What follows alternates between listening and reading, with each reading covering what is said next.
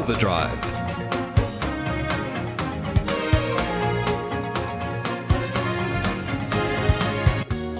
Hello and welcome to Overdrive, a program that investigates matters to do with motoring and transport. I'm David Brown, and in the program this week we look at news stories with David Campbell, including the chairman of Renault-Nissan-Mitsubishi Alliance, arrested. We road test the just-released BMW X5 large SUV, and it has a wonderful new feature. And Errol Smith, Brian Smith and I take a lively look at some weird and wonderful news stories about cars and transport, including capturing Route 66 on film before it's gone. You can find more information at drivenmedia.com.au, or you can podcast previous programs on iTunes or Spotify. So to start things off, here's the news.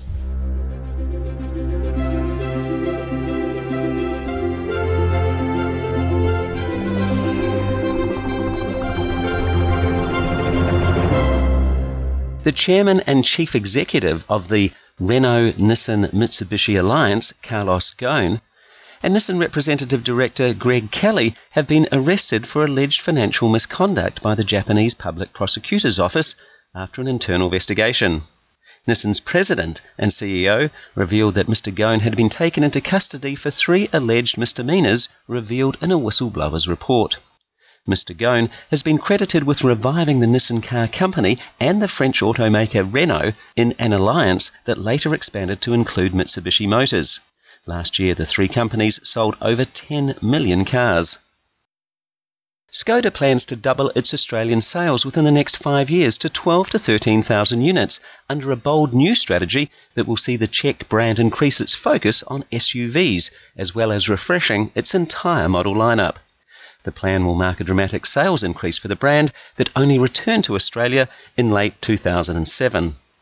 The Volkswagen Group-owned carmaker says that it will achieve sales of more than 6,000 in Australia by the end of 2018 and hopes to sell more than 7,000 in 2019. Achieving its target of 12 to 13,000 annual sales within the next 5 years could see Skoda leapfrog brands such as Jeep, Lexus and Renault on the sales charts based on current figures. Much of the growth will come from new SUV models which have yet to be launched in Australia. Waymo, the secretive subsidiary of Google's parent company Alphabet, is planning to launch the world's first commercial driverless car service in early December, according to a person familiar with the plans. It will operate under a new brand and compete directly with Uber and Lyft. Waymo is keeping the name of the new brand a closely guarded secret until the formal announcement.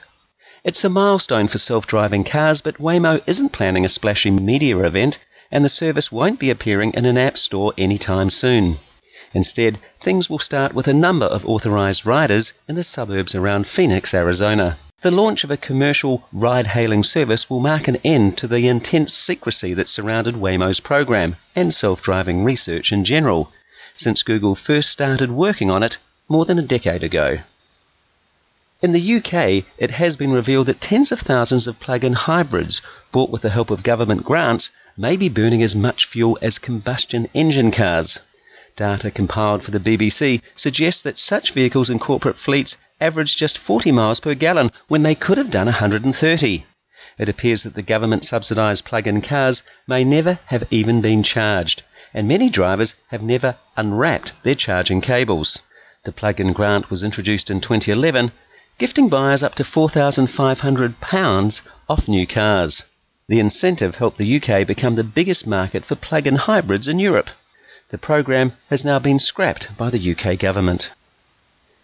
In the US, the Camp Fire is the deadliest wildfire in Californian state history, with thousands of homes being destroyed and many people being either killed or missing. In times like these, it's important to focus on the tragedies, but there can be small consolations, such as the story of a 1915 Ford Model T that emerged from the fire relatively unscathed when everything around it was destroyed. The New York Times tells the story of a family who lost everything except for 2 vehicles, an old Chevrolet Silverado and the Model T. The family were forced to evacuate with little notice. On their way out, they grabbed nothing but clothes, choosing to take the Model T, which was sitting on a trailer in their driveway.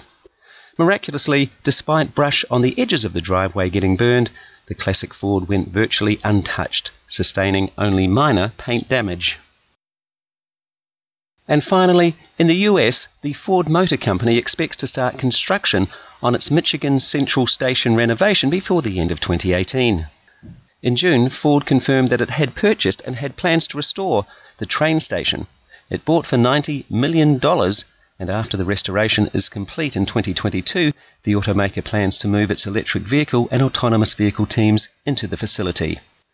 Around 2,500 Ford employees will work out of the building, with another 2,500 entrepreneurs, technology companies and partners also to be housed there. And that has been the news. BMW has launched its latest X5 large SUV, the fourth generation of a vehicle that first came to Australia in 2001. Before I get into the details, there's just one thing I've got to tell you about. One significant new feature is that if you drive forward slowly into an area, the car will remember the steering movements for the last 50 metres. To back out, you only have to control the accelerator and the brake, while the car duplicates the steering movements in the reverse direction. Fantastic if you have a difficult driveway or you have to enter an unfamiliar area. The vehicle is a little higher, 19mm, and a little longer, with a wheelbase increasing by 42mm. The grille is bigger and in one piece, and there are sharper lines around the lights. There's a chamfered effect across the top of the wheel arches, front and rear, so as to give a squarer look. There is a more distinctive character line down the sides of the car, which moves up in an S shape towards the rear of the car to give a more powerful stance. The rear lights are slenderer than the outgoing model with a three-dimension effect and cut away into the body of the car. To add to the aggressive look, there are large exterior tailpipe finishes in a trapezoidal shape. The rear tailgate is now split in two, with both the upper and lower sections electronically controlled. The boot space remains the same at 650 litres with the seats folded up, or 1,870 litres with seats folded down. And of course there's a 40-20-40 split in the rear seats. The extra interior space has been given to the occupants. The overall design flow of the dash layout is smooth without any features looking like a tack-on. There are two design packages, the X-Line and the M Sport package, and three leather seat options, two of which are designed as comfort seats. I found these did not hold you very well from slipping sideways, and if you enjoy driving in a spirited fashion, I would always opt for the Sport seat that holds you more firmly. On the launch, we drove the two diesel variants. The base diesel is a 3-litre straight 6 single turbo producing 195 kilowatts and 620 newton meters of torque. It's rated at 7.2 litres per 100 kilometre for the fuel consumption, and the 0 to 100 kilometre an hour time is 6.5 seconds. I think this gives plenty of performance, but if you are keen to get more grunt, there is the M50D, based on the same 3-litre block, but with 4 turbochargers and a few other improvements, producing 294 kilowatts and 760 newton meters of torque. Its fuel consumption is not much more, it's 7.5 litres per 100 kilometres, with a 0 to 100 kilometre an hour time of 5.2 seconds. We spent most of our time in the M50D, there's a surprise, and the surge of power with all that torque was immensely satisfying. You could overtake with confidence and no hill had any worry for you. An air suspension is optional, and with a very good 8-speed automatic gearbox, the car tours the open road beautifully, with competence, smoothness and quietness, even on secondary roads. The only missing thing was the sound of a good petrol engine. The new X5 has 5 radar sensors, 12 ultrasonic sensors, or indeed 8 with the night vision camera. Clearly they are committed to providing as much help to the driver as possible. The X5 already had an extensive range of safety features, and now this new model adds automatic speed limit assist, person and cyclist braking function, and an evasive aid. It's priced from $113,000 to $150,000 plus on-road costs. The X5 has led the sales in the large premium SUV segment for more than a decade, and the third generation that was released in 2013 achieved sustainable sales levels. So far this year, the X5 numbers are down 28%, but this is due to the run-out period, and the segment in general has declined with a trend towards smaller SUVs. Other cars in the segment in decreasing order of sales include the Land Rover Range Rover Sport, Mercedes-Benz GLE Class, Lexus RS, and Audi Q7. Nearly 60% of BMWs sold in Australia so far this year are SUVs, with their X3 being its top-selling vehicle. Prestige car manufacturers know that SUVs are a critical part of their fleets, and the X5 is the latest upgrade in BMW's arsenal. You're listening to Overdrive. 2 quick reflections from last week. I had to drop off a car and get to the airport, so I ordered an Uber. It said it was near, then it gave a series of messages about being only 1 minute away, and then it cancelled. I tried ordering another one, and it said the pickup point was 400 metres away. I caught a cab, and surprisingly, both the Uber or the cab were both cheaper than the preferred option I take, which is the train, where I now realise just how much the fare is set at a premium.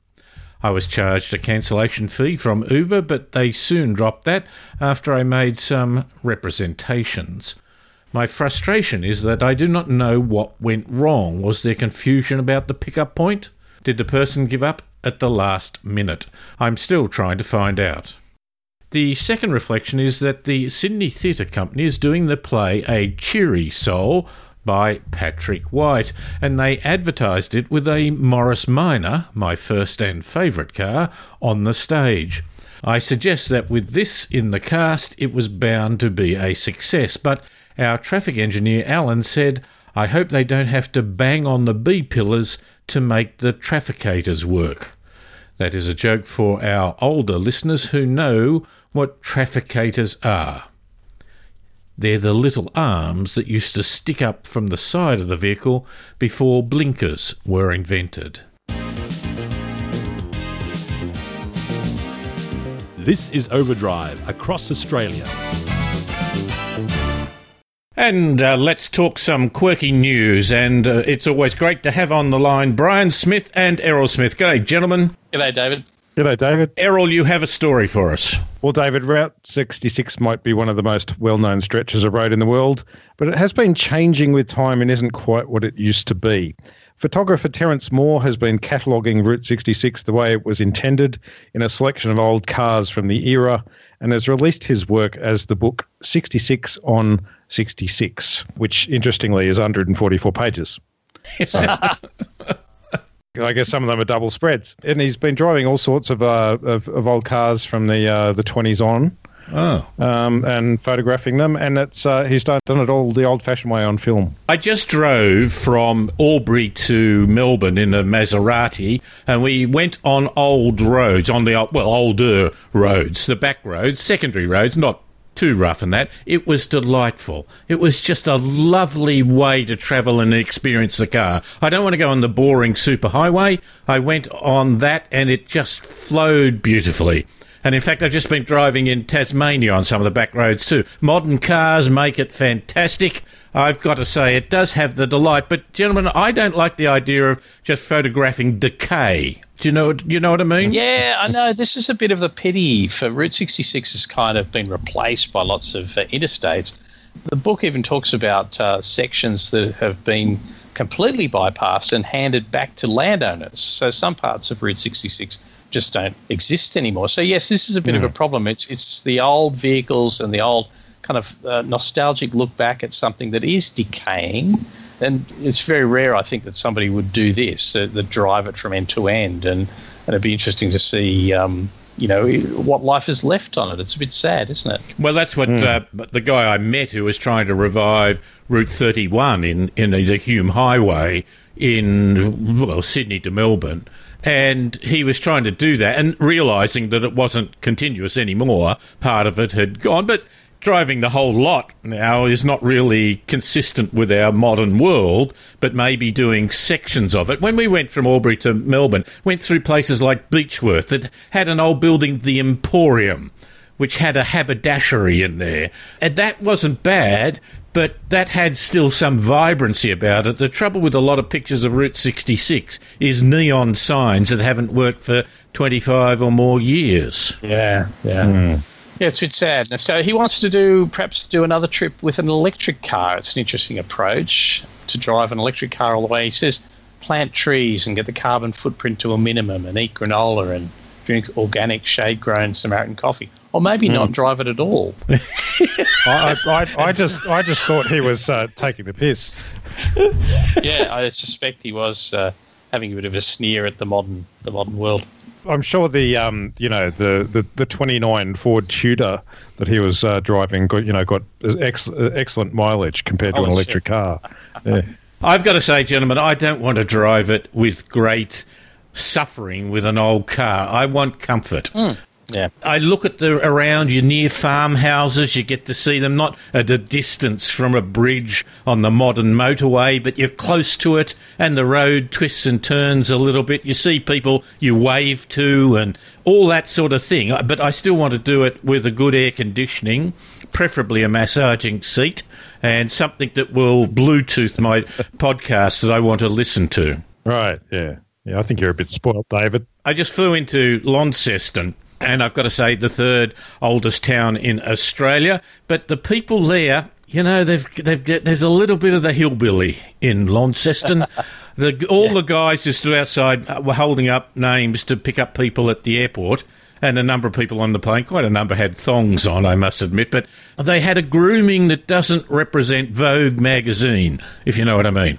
They said the guy who drove us had a big sort of Henry Lawson moustache, but wasn't quite as well kept. The guy beside me in the plane, not a full mullet, but mullet-esque, if you know what I mean.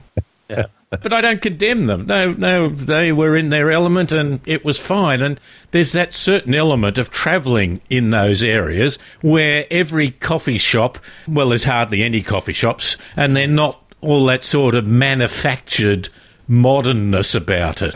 I want one where the dear little old lady cooked the slice of cake that you get to eat. You know what I mean? Yeah, a Paragon Milk Bar sort of stuff. Yeah. David, I think Launceston was largely left in the 20th century and it wants to stay there. Yeah. It was a lovely little place. I don't want to travel on roads that actually have a McDonald's. Oh, yeah. Where you can see animals, and I don't mean roadkill. The little towns along the way, maybe even an obscure bookstore or something if you get to a slightly bigger town. But generally people are happy. They're not, it's not a manufactured thing. So Route 66, was it Bobby Troop who put the sign? I get my clicks on Route 66.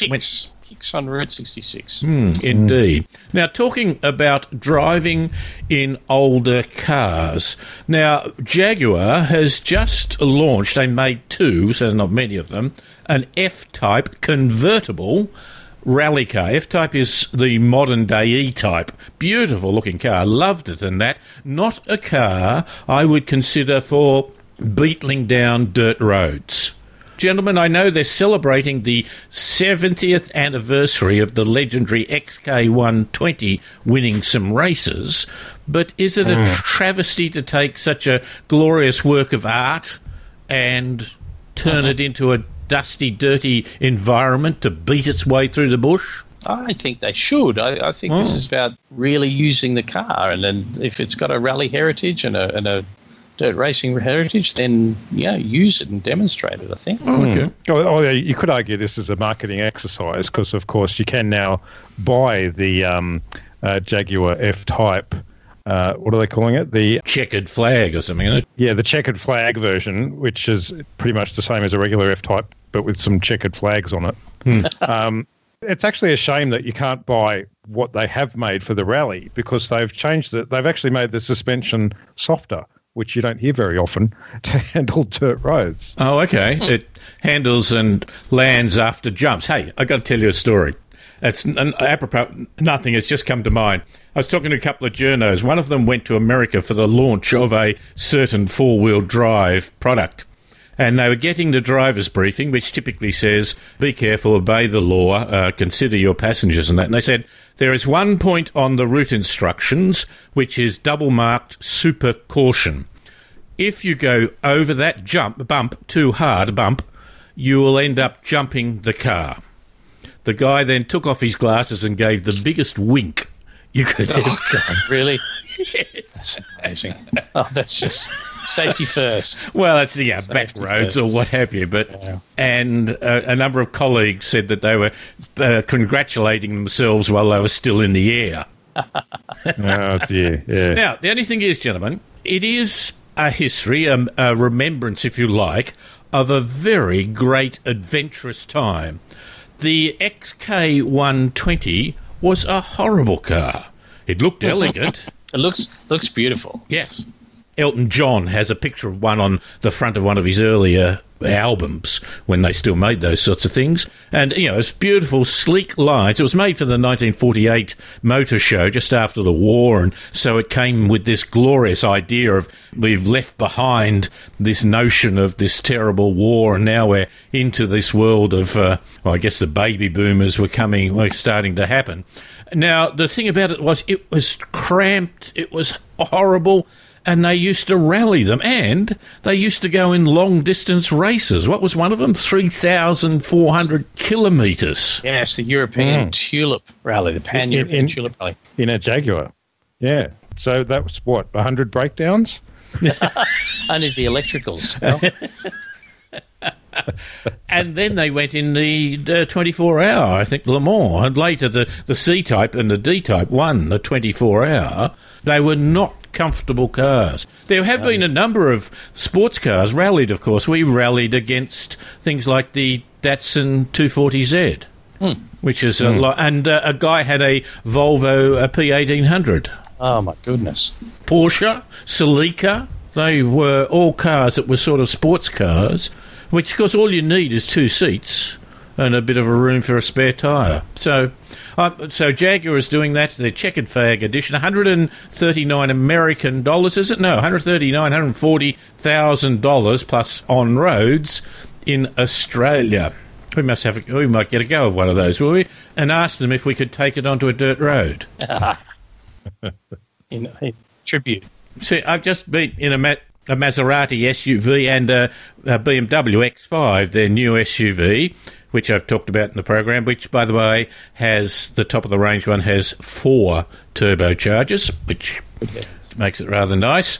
But would you ever take that onto a dirt road where you had brushes and that? A mate of mine went on the international launch of the Bentayga, the Bentley, and they were desperate to prove that it was a tough off-road vehicle, and went on beaches and down things where trees were scratching the side. He felt terrible. Heritage matters, though, doesn't it? Well, he felt nauseated that here he was fanging this, in Australia, $600,000 motor car down old dirt roads. Yes. Now, Brian, talking about adventures, you have a story of a space adventure. Well, we probably all remember the sort of galactic-level littering that Elon Musk did when he was testing out his SpaceX Falcon Heavy rocket. He fired his car, his Tesla Roadster, with a mannequin in it dressed in a spacesuit, into space. And he actually sent the thing so far that it's orbiting out beyond Mars. And so at the moment it is actually sitting at one of its greatest distances away from the sun. So this month in November, if you're listening to us in November, it was something like 1.66 astronomical units away from Earth, and the astronomical unit is kind of like the Olympic swimming pool or Sydney Harbour measure. So it's 155 million miles. So it's pretty much the furthest from Earth that it has got, and it's something like 2091 before it comes again close to Earth. At which point, I think that'll be their problem into the future. They'll be worrying now about this vintage car crashing into the Earth if it survives. Interestingly, the Roadster itself is not expected to survive the sort of ravages of space very well, because it's there'll be a whole bunch of radiation and space debris. So by the time it comes around, it may well just be a piece of space junk, like a dumped car with long grass growing up through it. It'll be that equivalent. Someone would have removed the wheels. Yes. That's right. Might have graffiti on it. It's sitting on some space bricks. On some space bricks. There was that great cartoon in Mad magazine, I think it was, around the time, way back, when we first landed on the moon, the Royal We, that they parked the car, no, one of the later ones, where they parked the car, drove it off, and then walked over the horizon and came back, and it was up on blocks with the wheels removed. Are you telling me, Brian, that there is this Tesla product which is full of wonderful technology that's going to fall apart in the future? That's right. I wonder what the warranty is. And you know how the faster you go, the time slows down? Oh. I mean, if this thing goes close enough to the speed of light as it's going around, I really must say I don't know how fast it's travelling. Gentlemen, I think we're going to catch up again next week, and you know what? I really look forward to it. Thank you, David. See you, David. And that was Errol Smith and Brian Smith talking about travel, both here on Earth and into space, here on Overdrive.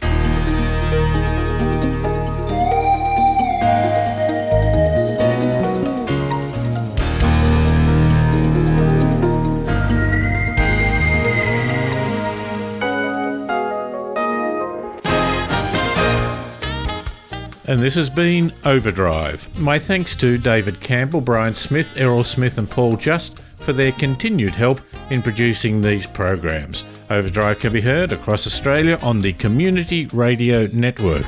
For more information, go to drivenmedia.com.au or podcast previous programs on iTunes or Spotify. I'm David Brown. Thanks for listening.